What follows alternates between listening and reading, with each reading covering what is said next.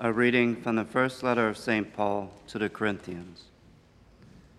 When I came to you, brothers and sisters, proclaiming the mystery of God, I did not come with solemnity of words or of wisdom, for I resolved to know nothing while I was with you, except Jesus Christ and him crucified.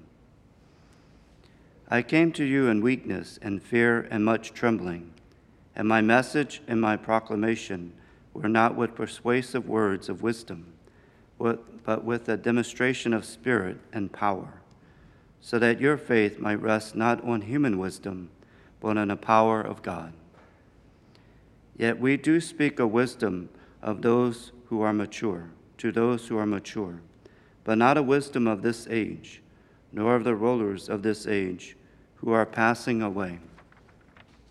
Rather, we speak God's wisdom, mysterious, hidden, which God predetermined before the ages for our glory, and which none of the rulers of this age knew.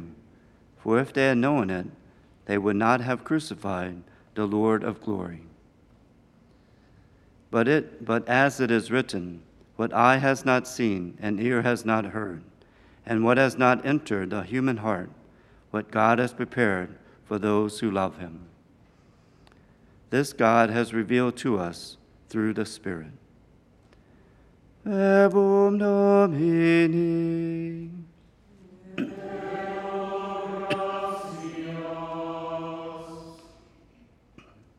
The mouth of the just murmurs wisdom. Trust in the Lord and do good, that you may dwell in the land and be fed in security. Take delight in the Lord, and he will grant your heart's request. The mouth of the just murmurs wisdom. Commit to the Lord your way. Trust in him, and he will act. He will make justice dawn for you like the light. Bright as the noonday shall be your vindication. The mouth of the just murmurs wisdom. The mouth of the just tell of wisdom, and his tongue utters what is right.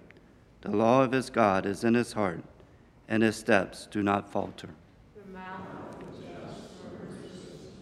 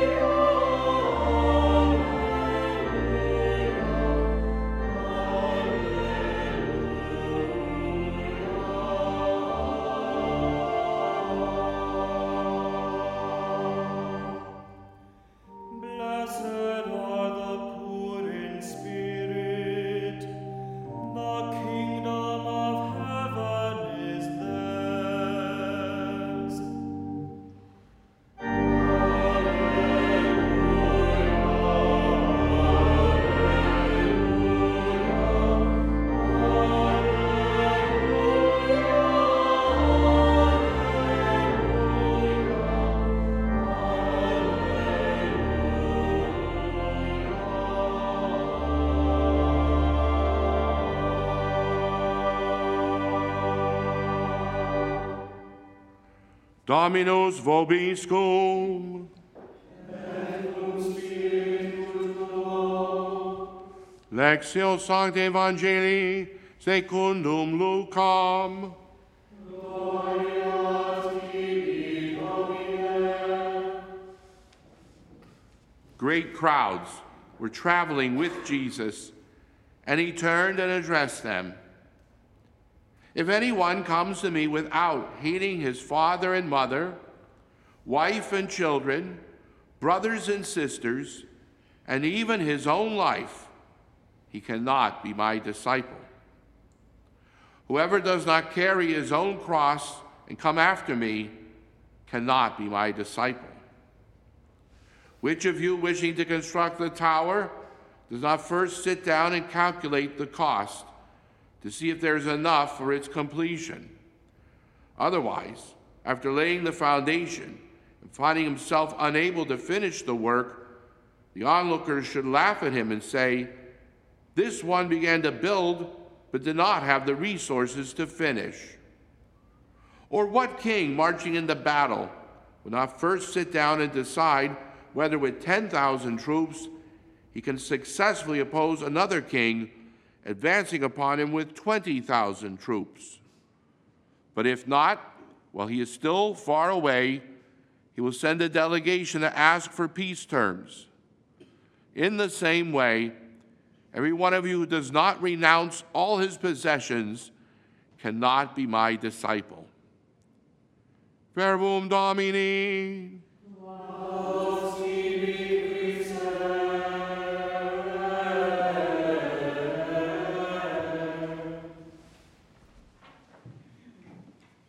Laudetur Jesus Christus, praise be Jesus Christ. Today we celebrate the feast of St. John of the Cross. That speaks poignantly of his life and of his spirituality. He was born in 1542 and died 49 years later in 1591 in Spain. John of the Cross was not only a contemporary, but a friend of St. Teresa of Avila. Both of them sought to reform from within the Carmelite order, which by that time had grown a little lax, a little comfortable. But too many people today misinterpret John of the Cross as being someone who went too far, too strict, who enjoyed misery, a party popper. No. John of the Cross did not enjoy misery, but John of the Cross embraced the cross. To gain is to lose. One of his famous quotations, "In the dark night of the soul flows bright the river of God." Elsewhere, "The endurance of darkness is the preparation for great life." His whole spirituality focused on the cross, idea of sacrifice, but for a higher good. Not because these things were bad intrinsically, not that being comfortable or having things convenient is wrong, and yet it's in sacrifice we find salvation. And he realized this concept of dying to self, that the ego is like a dragon, voracious, hungry, but never satisfied. The ego that you and I have needs to be tamed, needs to be controlled. And following the example of St. John the Baptist, we must say every day in our spiritual lives, I must decrease so he can increase. A glass of water, when it's filled to the top, cannot contain anything else. You put too much in there, it spills over. In the spiritual life, as John the Cross points out to us, if we're filled with ourself, our ego, I have to do it my way, then there's no room for Jesus. There's no room to do it his way if I'm only doing it my way. At the seminary, one of the things that we work at teaching the seminarians is this profound insight of John of the Cross. It's not my priesthood. It's the priesthood of Jesus Christ. As we would say to couples preparing for marriage, it's not your wedding and it's not your marriage. It's Christ's sacraments. And when a man and woman become husband and wife, they must get rid of those pronouns. As I tell them on their before they're married, when you say I do, that's it. That first person pronoun goes out the window. It's no longer I, me, or my. From now on, it's our, us, ours. And not just the two, but three, because Christ is part of that blessed union. And yet the ego doesn't like to be destroyed. And so it will hide like a cockroach. It needs to be destroyed in a good sense. Not this idea of punishing myself and going to excesses in my penance and mortification, but this idea of surrendering. I don't have to do it my way. I have to do it Jesus' way. And so discerning in my spiritual life, what does the Lord want me to do? And then he waits for me to patiently, willingly, lovingly embrace. But unfortunately, we learn too soon to go halfway. Say, all right, I'll resign myself to God's will. I'll resign. Yeah. That's like the teenager taking the garbage out. Okay, I'll do it, because if I don't, I'll lose my allowance. And so they'll fill the bag with garbage and then drag it around so everybody can see them. I know, that's what I used to do. Didn't impress anyone. But rather than saying, I'm resigned to God's will, I embrace his will. And many times, that means embracing the cross. Jesus tells us, take up your cross and follow me. Follow. Don't take up your cross and just look at it, but follow Jesus all the way to Calvary. Follow him so that your hands and feet are nailed, so that you feel the thorns. Doesn't always mean physical suffering, but it can be. I had a brother, Michael, who had muscular dystrophy. He endured a lot of suffering in his life.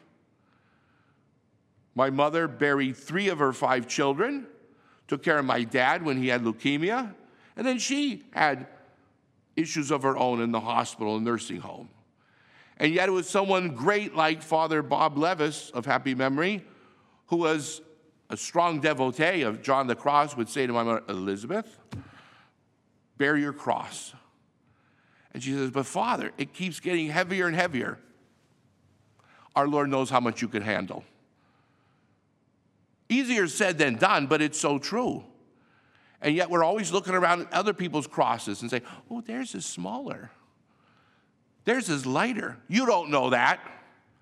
You don't know what God knows. And it's not the cross for the sake of the cross, it's the cross for the sake of the crown. There's no Easter without Good Friday. And dying to self, surrendering, embracing God's way is not easy. Because we live in a world, a society, a culture that deifies the me. Father Fred Miller of happy memory, who we recently buried last year, he coined the phrase meology. It's this heresy of making myself divine, that I run everything. It's up to me. No, it's up to Jesus. And I must be his faithful, loving disciple. And here's the paradox. If we obey, we become free. If we die, we live. If we sacrifice, we gain. The world thinks we're nuts. Let them. It doesn't matter. What matters is that we follow Jesus all the way, so we enter those pearly gates, hearing those sweet words, well done, what?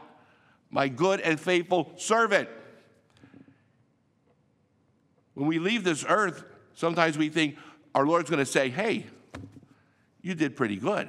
No, not pretty good. He wants us to go all the way. He wants us to die to self, to allow the ego to be pulverized, and then in its place, because nature abhors a vacuum, it's like a glass that's been emptied. Now that it's empty, it can be filled. This is why when the angel said to Our Lady at the Annunciation, hail full of grace, gratia plena, Mary was filled with God's grace, and so there was no room for sin.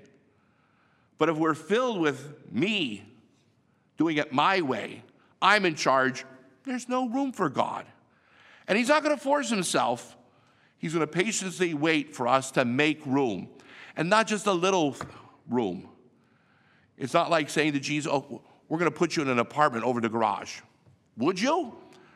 Or rather say, my house is your house. You take it over. You take over my life, Lord.